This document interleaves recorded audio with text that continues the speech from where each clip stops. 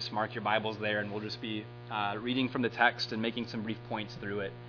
I was wanting to teach on 1 Timothy 4 because at one point a long time ago, I was teaching through 1 Timothy on Sunday afternoons, and then I started teaching on Luke on Sunday afternoons, and so it's been over a year. So in my mind, I was thinking, well, probably be good to do some kind of review of some sort to get back up to speed to chapter 4. So I texted Mike earlier in the week what he thought would be a good way to get back into it, and he recommended doing a 3-point lesson with 1 point dedicated to each chapter. So if this is overwhelming, blame Mike and talk to him afterwards. But you may actually find that this is much more digestible, odd as it is, than it is if you remember when I went through these before. So 1 Timothy 1 through 3, the top part of this is going to be just the general title of any time I go into 1 and 2 Timothy or Titus. That comes from 1 Timothy 3. The idea is Paul will later see tells Timothy to understand that we're in God's household as a church. That's not just when we're assembled, but generally the church is God's household. And then the idea of this lesson on the bottom is fully forming our faith. Fully forming our faith. And just by introduction, our faith is fully formed when we follow God's direction. And something that I think is easy to overlook is that in 1 and 2 Timothy and Titus, God gives us very clear direction about where our teaching is supposed to be going and what kind of purpose should be in our teaching. So these are 4 verses just from 1 Timothy. And you'll notice a consistency. Paul keeps repeating to Timothy, teach these things, prescribe these things. So there's a focus. And this isn't even counting in 2 Timothy and Titus. Paul continues to press and reaffirm this, teach these things, teach these things. And so one point I want to make is with that, 1 and 2 Timothy and Titus are not just letters for evangelists. These letters exist, I think, in major part, whether or not a church has somebody who's able to work in the capacity of being an evangelist. They're written so that churches in general are able to understand and connect and anchor their purpose and focus and direction in every way with God's. You don't need somebody to be working as an evangelist here or anywhere to understand these things because they're right here, right? So it's important that we understand generally where are we supposed to be going with our teaching. Where does God want us to focus? Obviously, everything in God's Word is important, right? God's whole counsel includes every book of the Bible. That includes Song of Solomon, by the way. So you've got God's whole Word in total, but what 1 and 2 Timothy and Titus really do is I think the urge is directed of, well, what are you supposed to be getting out of everything in the Bible? Like what points, what principles, what applications, what is all of that for? And I think it's meant to keep us from spinning our wheels and just giving lessons that are nice. It's nice to hear God's Word. It's nice to have done a lesson, but what we'll see is if it doesn't accomplish God's purpose, something was needed that was missing, right? So the next thing is, whether or not I'm held accountable by anyone else, an evangelist is always expected to not just teach these things in a public format. 1 and 2 Timothy are meant to be the basis for how an evangelist forms his relationships with brethren. And the most dire charges in all Scripture are given to Timothy and Titus to fulfill and follow through with keeping these things and teaching these things, interacting with brethren in a way consistent with these things. And so there needs to be some sense of purpose and direction relationally and in general among God's people at those things, and that's very important. So, chapter 1. Chapter 1, I think, gets into what is the cornerstone of our faith. Like, what are we building off of? And I think 1 Timothy chapter 1 gives us some very essential principles to follow to understand really what's the general anchor for the cornerstone we're setting ourselves on in Christ and the gospel. So, starting in verses 1 through 7. The goal of our instruction. I'm going to read verses 1 through 7. Paul, an apostle of Christ Jesus, according to the commandment of our God, or of God our Savior, and of Christ Jesus, who is our hope. To Timothy, my true child in the faith, grace, mercy, and peace from God the Father and Christ Jesus our Lord. As I urged you upon my departure from Macedonia, remain on at Ephesus so that you may instruct certain men not to teach strange doctrines, nor to pay attention to myths and endless genealogies which give rise to mere speculation rather than furthering the administration of God, which is by faith. But the goal of our instruction is love from a pure heart and a good conscience and sincere faith. For some men, straying from these things, have turned aside to futile discussions, wanting to be teachers of the law, even though they do not understand either what they are saying or the matters about which they make confident assertions. So verse 5, if there's like a verse in the Bible to memorize, to like imprint into your mind, that's the one. What is the goal of our instruction? The goal of our instruction is God's love, right? Have you ever been talking to somebody and like you kept up the conversation, they kept saying, you're missing the point, right?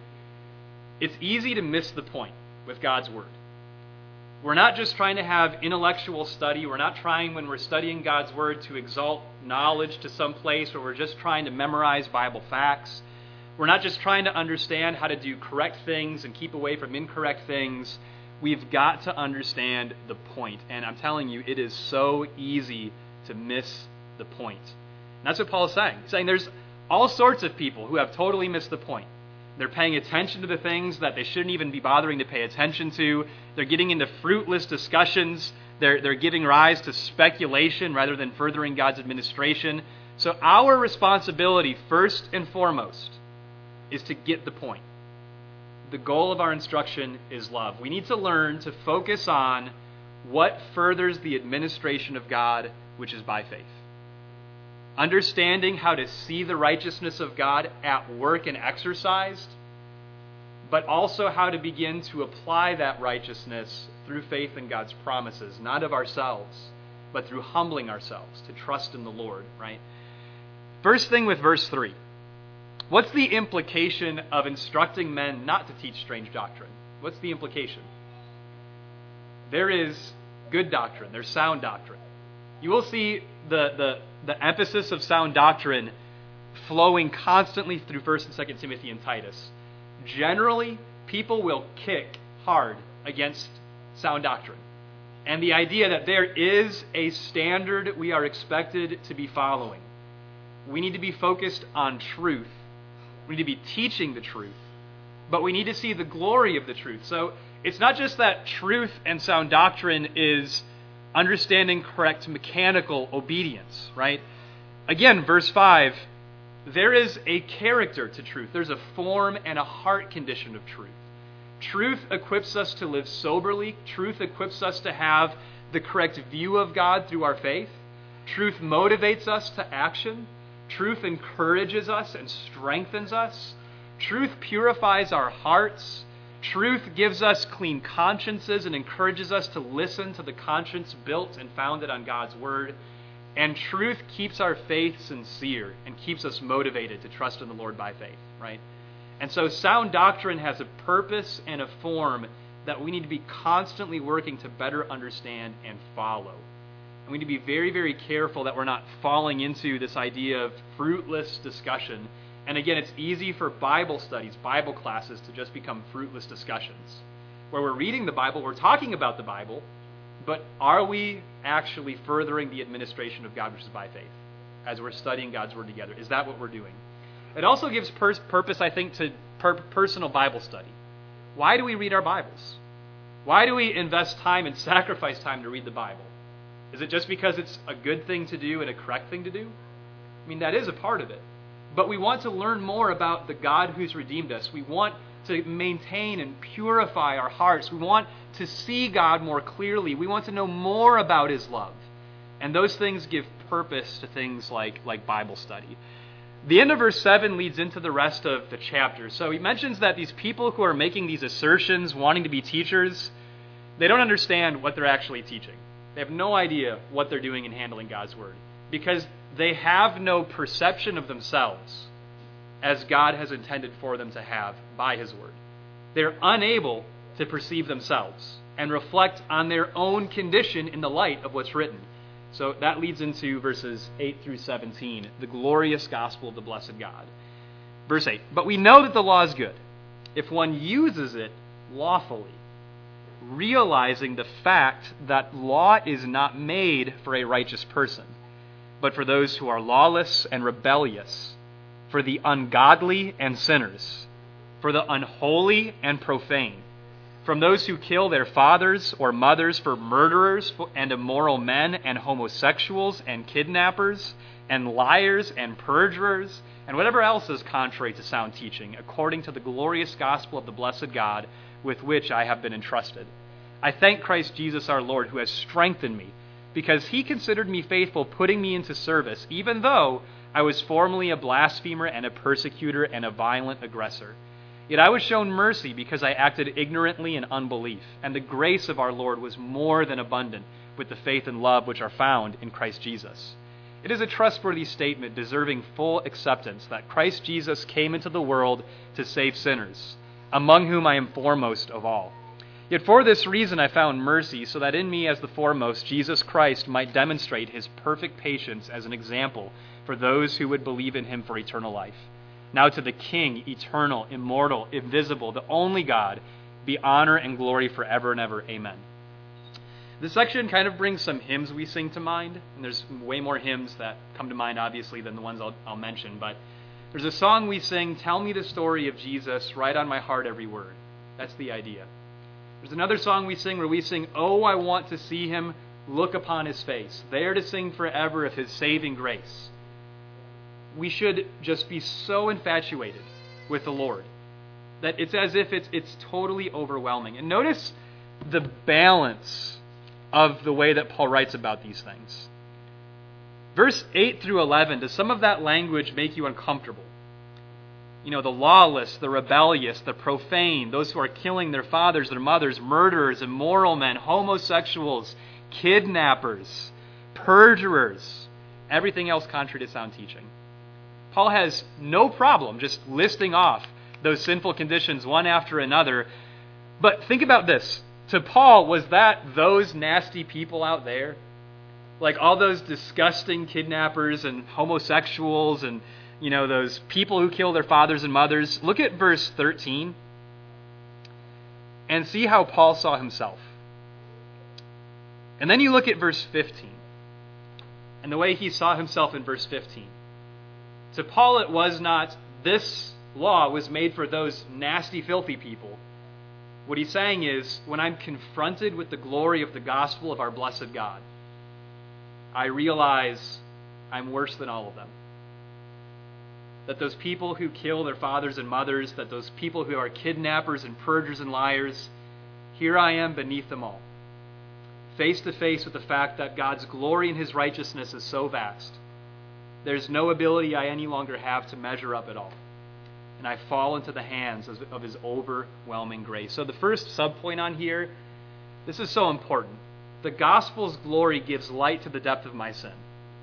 When we see Jesus, when we see how he exercised himself, when we grow more and more familiar with his thoughts, his attitude, his way of seeing people and treating people, it gives light to just how deep the problem of my sin has really gone, especially when we're faced with the cross. But at the same time, as I see the depth of my sin, it actually gives light to the greatness of the gospel's glory.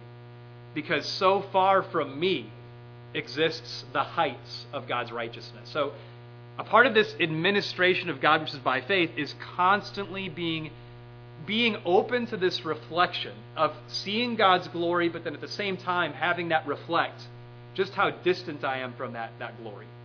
But then as I see how distant I am, I see how high his righteousness goes, and it just continues just back and forth and back and forth. And with that balance, you notice all these adjectives, and I think that's the right, I'm not like an English person. I don't speak English well or understand the language well, but adjective, it's like, I think that's like words you use to describe nouns, right? Right? Okay, good. So you notice all the adjectives he uses to describe the grace of God, to describe Jesus. Even though he talked about sin and his own sin, that equips him to be overwhelmed by these very specific qualities of the gospel. It makes him, in verse 12, thankful to Jesus as Lord. It helps him see the strength of Jesus working outside of his own, the hopefulness of being considered faithful simply out of confidence that if Paul were to be convicted, he would be faithful on the basis of faith. This isn't saying that Paul, as a Pharisee and Jew, was just, oh, he was so dedicated. You know, if Paul became a Christian, man, oh man, if he would just transfer this zeal to the truth, we would really have ourselves a strong Christian. The idea is God was reserving his grace for a time when Paul would best understand just how lost he really was. And then when you get down to verse 15, the idea is at that point, Paul could realize how strong the faith and love of Christ Jesus are, which strengthens him. Not of himself, lest any man boast, but of Christ, right? So when we realize the depth of God's grace, it will overwhelm our language. Paul, you could just get the sense that he loved talking about the grace of the Lord. He loved talking about it. He loved talking about the faithfulness of God. He loved talking about the strength that God affords his people. To Paul, this is all about the glory of the good news of Jesus Christ. We cannot forget that.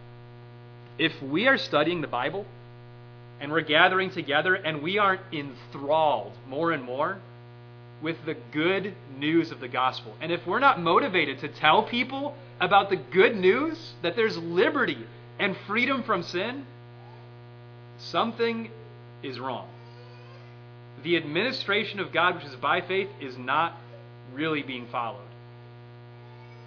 Foremost of everything, we should be so infatuated with the gospel. And Paul, in verse 15, how he saw himself in relation to Jesus, in his mind, if Jesus came into the world to save sinners, sign me up. Help me understand just how much of a sinner I am, because if that's who he came to save, then I want to be as much that as I possibly can be. So Paul did not resist that he was a sinner. He embraced it as wholeheartedly as possible, knowing if that's who he saw himself to be, then the grace of God is made perfect in him. So we can't withdraw ourselves from seeing our weakness, because then we're withdrawn also from the grace of God. And Paul serves as a pattern, you see in verse 16. Verse 17, we need to see Jesus as a king, but not just in some empty way of, well, he's a king, so I guess I got to obey him. No, he's the king eternal, immortal, invisible, to whom belong all the glory and honor forever and ever. Amen. Conclusive, seal it. If we aren't, again, just being so overwhelmed in gratitude to know God from every possible angle, something's wrong. We've got to see the importance of how focusing on the internals helps us to see the glory of the God who has redeemed us. Verse 18 through 20. This command I entrust to you, Timothy, my son, in accordance with the prophecies previously made concerning you, that by them you fight the good fight, keeping faith and a good conscience, which some have rejected and suffered shipwreck in regard to their faith. Among these are Hymenaeus and Alexander, whom I have handed over to Satan, so that they will be taught not to blaspheme. Really simple point. We're going to go into chapter 2. Thing that shows that we need strong encouragement. We need to be encouraged greatly that we can be faithful by the strength and the power of God. And it's so important that we be faithful. So we need strong encouragement. We need strong urging. We need strength behind the urging to be taken into a place of action. We're on a mission. And so Paul is telling Timothy, fight the good fight. You imagine he's inferring there's a great conflict. It's going to involve suffering. But you engage in that battle. You do it. We need strong urging, but we also need strong warning. So Paul told Timothy, the reality is you need to keep your conscience and your faith sound and sober. Because there's some people who have shipwrecked their faith, turning away from these things. And he has no fear to name them, Hymenaeus and Alexander. We need to deal with sin strongly. If somebody's in sin, if somebody's going to turn away from the glory of the good news we've received, that's got to be revealed strongly. And it's got to be dealt with strongly. It's not that we're not being patient, compassionate, understanding, but we must treat sin strongly. If somebody needs to be handed over to Satan to be taught not to blaspheme the glory of the King who's redeemed us, so be it. We have got to protect not only our own purity, but we need to protect the purity of God's holy name. And we do that when we treat sin strongly. Chapter 2. Directing our faith. Verses 1 through 7. First of all, then, I urge that entreaties and prayers, petitions, and thanksgiving be made on behalf of all men, for kings and all who are in authority, so that we may lead a tranquil and quiet life in all godliness and dignity. This is good and acceptable in the sight of God our Savior, who desires all men to be saved and to come to the knowledge of the truth. For there is one God, and one mediator also between God and men, the man Christ Jesus, who gave himself as a ransom for all, the testimony given at a proper time. For this I was appointed a preacher and an apostle. I am telling the truth, I am not lying, as a teacher of the Gentiles in faith and truth. You know what's interesting about this in chapter 2? Notice that everything just seems to keep coming back to giving new angles to the person of Christ. So in chapter 1, you've got a few angles of who Jesus was, but then when you look at verse 5 and 6, he's a mediator between God and men, and he's given as a ransom and testimony at the proper time. Everything just comes back to having a better and more clear and anchored understanding of Christ. Everything we do in our obedience simply just keeps reflecting back on the God and the Christ who is sent to be our Father, to be our Redeemer, to be our King. So we should want to know and see Jesus as clearly as we possibly can. God's call, living in all godliness and dignity. First things first. If you were going to write a letter to somebody who is going to be an evangelist, what would you say is highest priority? Mike and I have been to some preacher studies where like a bunch of preachers get together. Sometimes the question will be asked to older preachers, what should we focus on? What should we be teaching? And I don't mean this to demean anyone who has answered that question, but oftentimes you don't hear answers that are a reflection of what Paul told Timothy. First things first, teach on prayer. First of all, prayer is the highest priority. Talked about this a couple weeks ago a little bit, and so I'm not going to really step on the same kinds of things, but just the idea, prayer is the greatest discipline of our faith. We need to understand prayer, to be devoted to prayer. Paul would say to the Ephesians, pray at all times in the Spirit. Paul to the Thessalonians would say, pray without ceasing, right? We need to be in love with talking to God, but in chapter 2, there's some things that we didn't talk about a couple weeks ago, specifically disciplining ourselves to pray for all men. Praying with all prayer for all men. I think a way to apply this practically is you think about just for like a day of the week, not overwhelming yourself, because when I hear for all men, basically like when I think about praying for all men, I pray for no man. Because I think like, well, that's overwhelming. How could I possibly pray for everybody? That's too much. Maybe just for a day, focus on one person. It doesn't have to be a Christian. This isn't saying pray for Christians. He's saying pray for everybody. So you could think like somebody you're working with. Pray for them. Find ways to be thankful for them. Find ways to pray in an intercessory way for their salvation. Pray for people. Dedicate yourself in a disciplined way to doing this. Don't overwhelm yourself. Keep it simple and just do it. We need to learn to love people as God does, because praying, the second subpoint, praying in the Spirit yokes us with the Lord. And by yoke, I mean that image that Jesus uses, take my yoke upon you. It's like when an animal is going through and treading something out or working with a person behind them. A yoke is something that attaches two animals together and puts them in same movement, right? So it's the idea of prayer puts us into God's perspective. It gives us the same sense of purpose. And you see in verse 4, what is the purpose of all of this? God desires fundamentally for all people to be saved and come to the knowledge of the truth. We've got to put that as our perspective. God wishes for everyone to be saved. I don't know if you've thought much about the fact that God wishes, but we need to learn to wish for the same things that God wishes for, to long for the things that God longs for. Fundamentally, He is longing for the salvation of everybody around us in the community. We should be craving, like Glenn was saying in the announcements, if we can just say something, to get something in someone's heart to seek the truth, if we can sit down and read the Bible with somebody, that should just be an exhilarating thing for us to pursue those things, right? To not have that sense of mission and purpose shows a lack of proper discipline in prayer. Prayer is not just meant to ask God for things for ourselves. I think like what we see in the Psalms, prayer is meant to change our perspective, to align the way that we see reality with God. And in verse 6, Jesus gave himself completely to this purpose and perspective. It's an evidence of Jesus' deep and consistent prayer life. The more we pray in the Spirit, the more we will look like this. First things first, we need to be mission-minded. We need to understand that there's a purpose behind us praying. We're not just praying because, again, like reading the Bible, just a good thing that we know we should do. No, there needs to be purpose behind our prayer, and we need to be working to grow in the discipline of our prayer. Now, obviously, all godliness and dignity, the goal is when we put our trust in the Lord, when we're aware of his working and his purpose, it calms and settles our soul to focus on first things, kingdom things. When Jesus was crucified, when the disciples in the book of Acts were being pursued from town to town, they didn't become boisterous, they didn't become loud.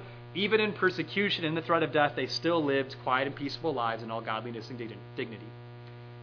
We live in all godliness and dignity when we understand how to, in an unyielding way, keep our focus fixed on the kingdom. Even in the midst of turbulence and persecution, whatever the culture and circumstances, if I'm praying like this, I will be dedicated to godliness, quietness, and holiness. Transitioning into chapter or verse 8 through the end of the chapter. God calls us to be holy men and women, and this is going to get into roles. Notice back again in verse 6 and 7, Jesus, what did he do with the role God had called him into? What did he do with it? He fulfilled it. God sent Jesus to take on the role of mediator and ransom. Jesus said, sign me up. Take it all the way. Is that a desirable work to do? Was that like a glorious, by appearance I mean, a glorious role to submit to? It's just about the most degrading and humiliating thing Jesus could have possibly pursued. But, hey, if that's God's role, sign me up. Verse 7, Paul says, you know what? I've got a role too. I'm an apostle and I'm appointed a teacher. Well, that means, Paul, you're going to suffer. And it's never going to stop. And you're going to suffer so much, it's going to be an example for people afterwards. Well, if that's God's role, sign me up. We've got to get into the attitude when God says something about our role that is not what we would deem to be glorious, we've got to have the faith to still submit, right? So, verses 8 through 15. Therefore I want men in every place to pray, lifting up holy hands without wrath and dissension. Likewise, I want women to adorn themselves with proper clothing, modestly and discreetly, not with braided hair and gold or pearls or costly garments, but rather by means of good works, as is proper for women making a claim to godliness. A woman must quietly receive instruction with entire submissiveness. But I do not allow a woman to teach or exercise authority over a man, but to remain quiet. For it was Adam who was first created, and then Eve. And it was not Adam who was deceived, but the woman being deceived fell into transgression. But women will be preserved through the bearing of children if they continue in faith and love and sanctity with self-restraint. So I'm just going to give some bullet points on these things. These roles are not based on time or culture. Our culture, or any culture, even at its best, will not properly exemplify these things. We're not trying to go back to the 60s and 50s. We're not trying to go back to some bygone era where it seems like women and men acted more like the Bible. Culture will always get it wrong. And we're deceived if we think that culture, without a zeal for the Lord and submission to his truth, can attain to these things. Our model is Christ and his instruction. And our goal is to just blind ourselves to any thinking that there's some kind of model out there that's sufficient and to just direct ourselves. Here it is right here. Let's be this. Let's be this, and let's not think that we can find these things as models in the world around us. So men are called to be spiritual leaders. In verse 8, this is one of the reasons why you'll see men leading prayer at this local congregation. Men are called to be the spiritual leaders. Men need to be spiritual leaders in a way that's humble and gentle and peaceable. Holy hands. Men who are dedicated to holiness. Men who hold themselves accountable to God's righteousness. Men who are not competitive with others.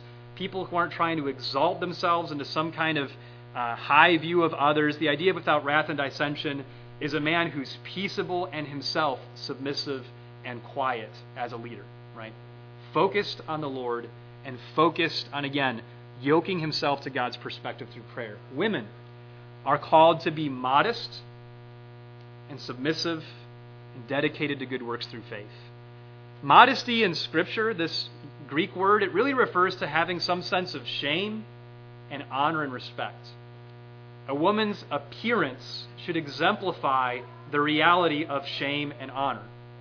It is shameful to call too much attention to self in an undue way, right? Here the model is not trying to show off like costly garments and expensive things, but I think it works on the opposite as well. It's obviously not trying to, the idea is not trying to show off my body and appearance. I'm not trying to bring attention to myself through appearance. I don't want people to be impressed by how attractive I am. I'm not trying to doll myself up to make sure that people know that I'm really somebody great. But instead, I'm drawing attention to good works instead. It's not that idea that I can't wear like nice clothes and wear makeup. I don't think that's the idea. But it's the idea of what are we striving to draw attention to.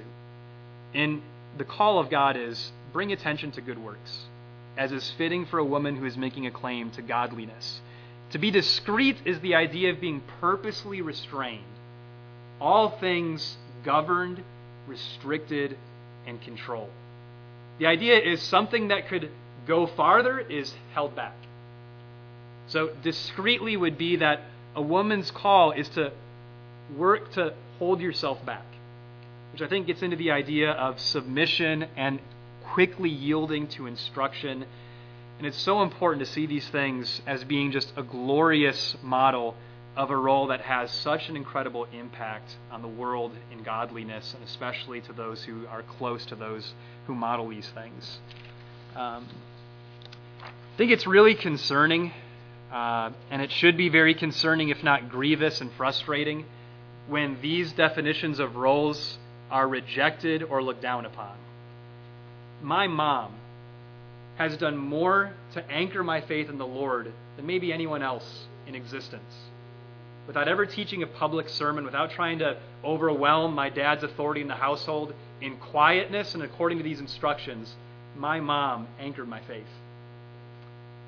There's a woman named Cindy who's related to Glenn, ironically, and she's one of the quietest people you'd ever meet. And she's so dedicated to good works, and you would never know it. She quietly suffers, and she does so many things way in the background. You never hear her thinking that she needs to have a more frontal role in the assemblies, nothing like that. And I'm telling you, this woman, like my mother, has impacted my faith maybe more than anyone else besides my mom. When I visited Atlanta a couple of years ago, there was a study at a widow's house. Or I think it was like a friend of hers. It was a study at her apartment. A lot of these ladies weren't Christians, but there was maybe one or two that were Christians. And the brother taking me to this study was really talking about how encouraging this person is, how encouraging the study is. And when we got there, I had no idea who was who. I had no idea who was a Christian, who was just learning the Bible and trying to figure things out. But the comments that this one particular lady was making, in my mind, I was like, this lady loves the Lord. She has got to be a true Christian. And after the study, I was continuing to talk to her, and she said something that I hope I'll always remember. And she, just in the midst of everything, she talked about how much she loves the Lord, and I was talking to her about how much I appreciated her comments, and she said, "Oh yes, we just love the Lord so much, don't we?" And I was like, "Oh, wow, that's just so encouraging." Well, one thing she said she has a decoration in her kitchen by the window that makes a rainbow when light passes through it because it reminds her of God's covenant with Noah, and she just loves that so much. It just floored me. Wow. I'll never forget that. When we left, that brother said, she is one of the most important workers at the church where he is, comprised of hundreds of Christians.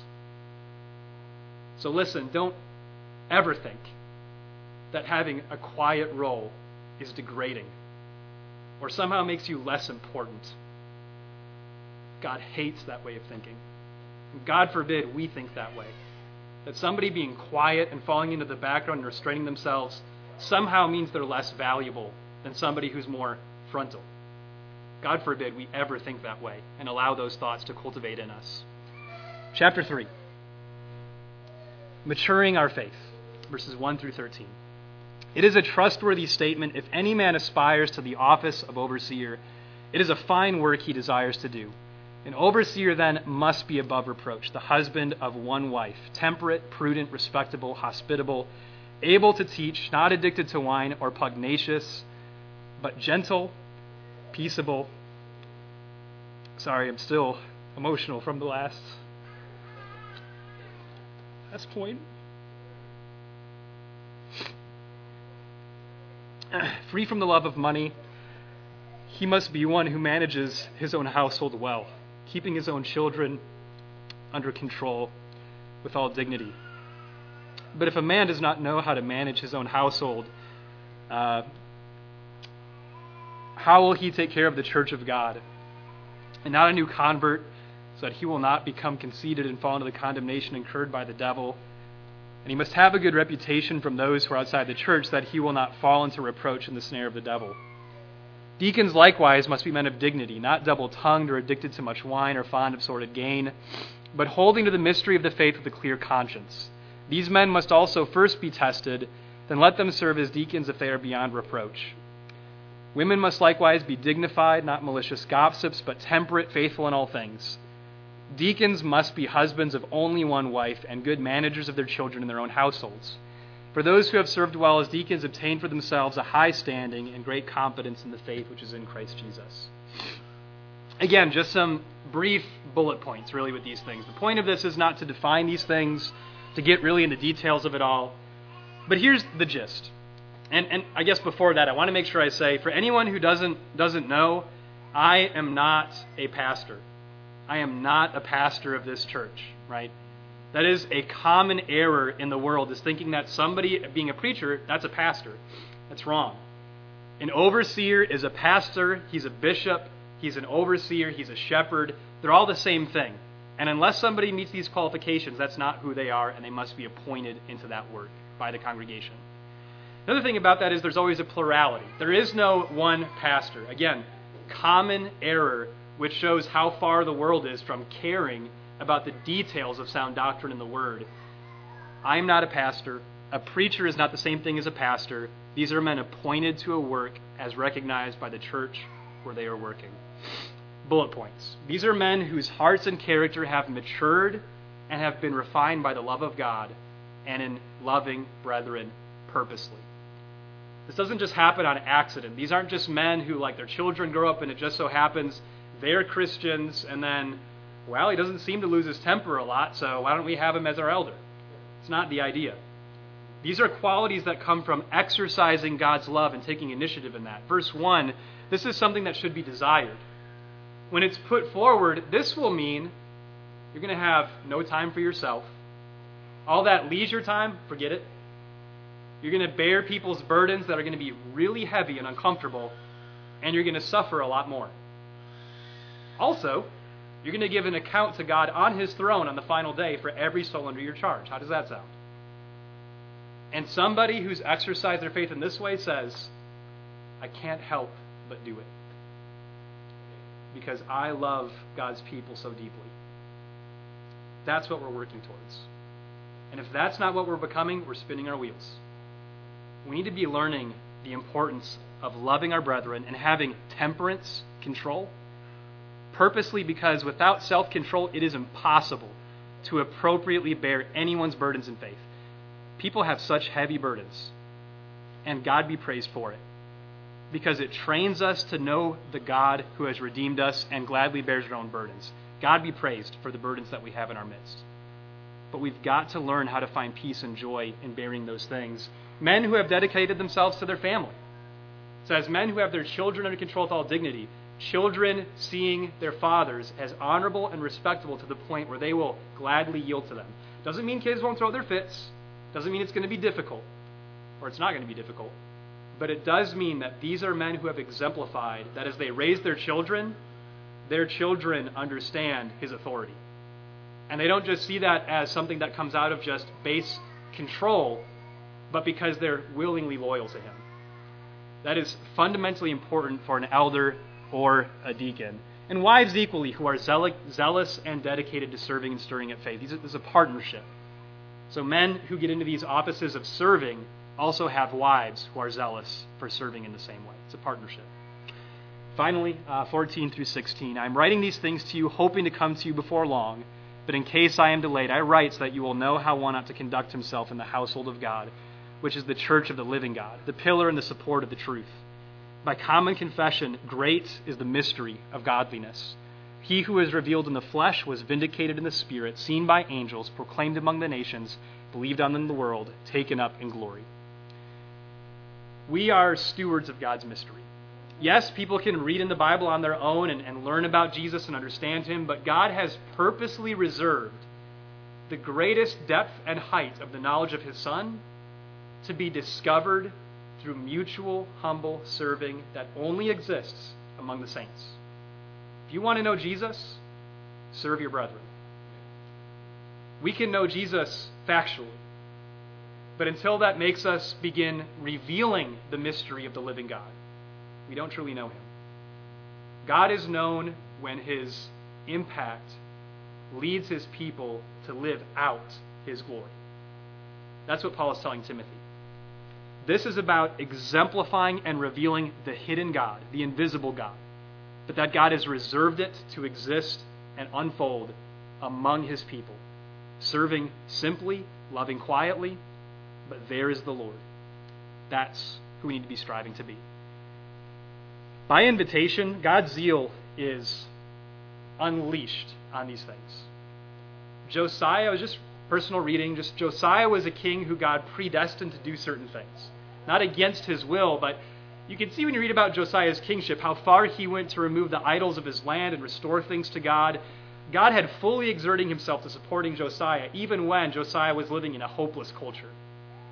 We have to understand, we're not just doing these things on our own. God has unleashed himself on those who trust in him to do these things. If we'll do these things, if we'll humble ourselves, God's glory is there. And if you're not a part of God's kingdom, if you're not a part of his church, if you have not been baptized for the remission of your sins or repented of your sins, today is the day to respond to the call. If there's anything else we can do for you this morning, please come when we stand and sing our invitation song.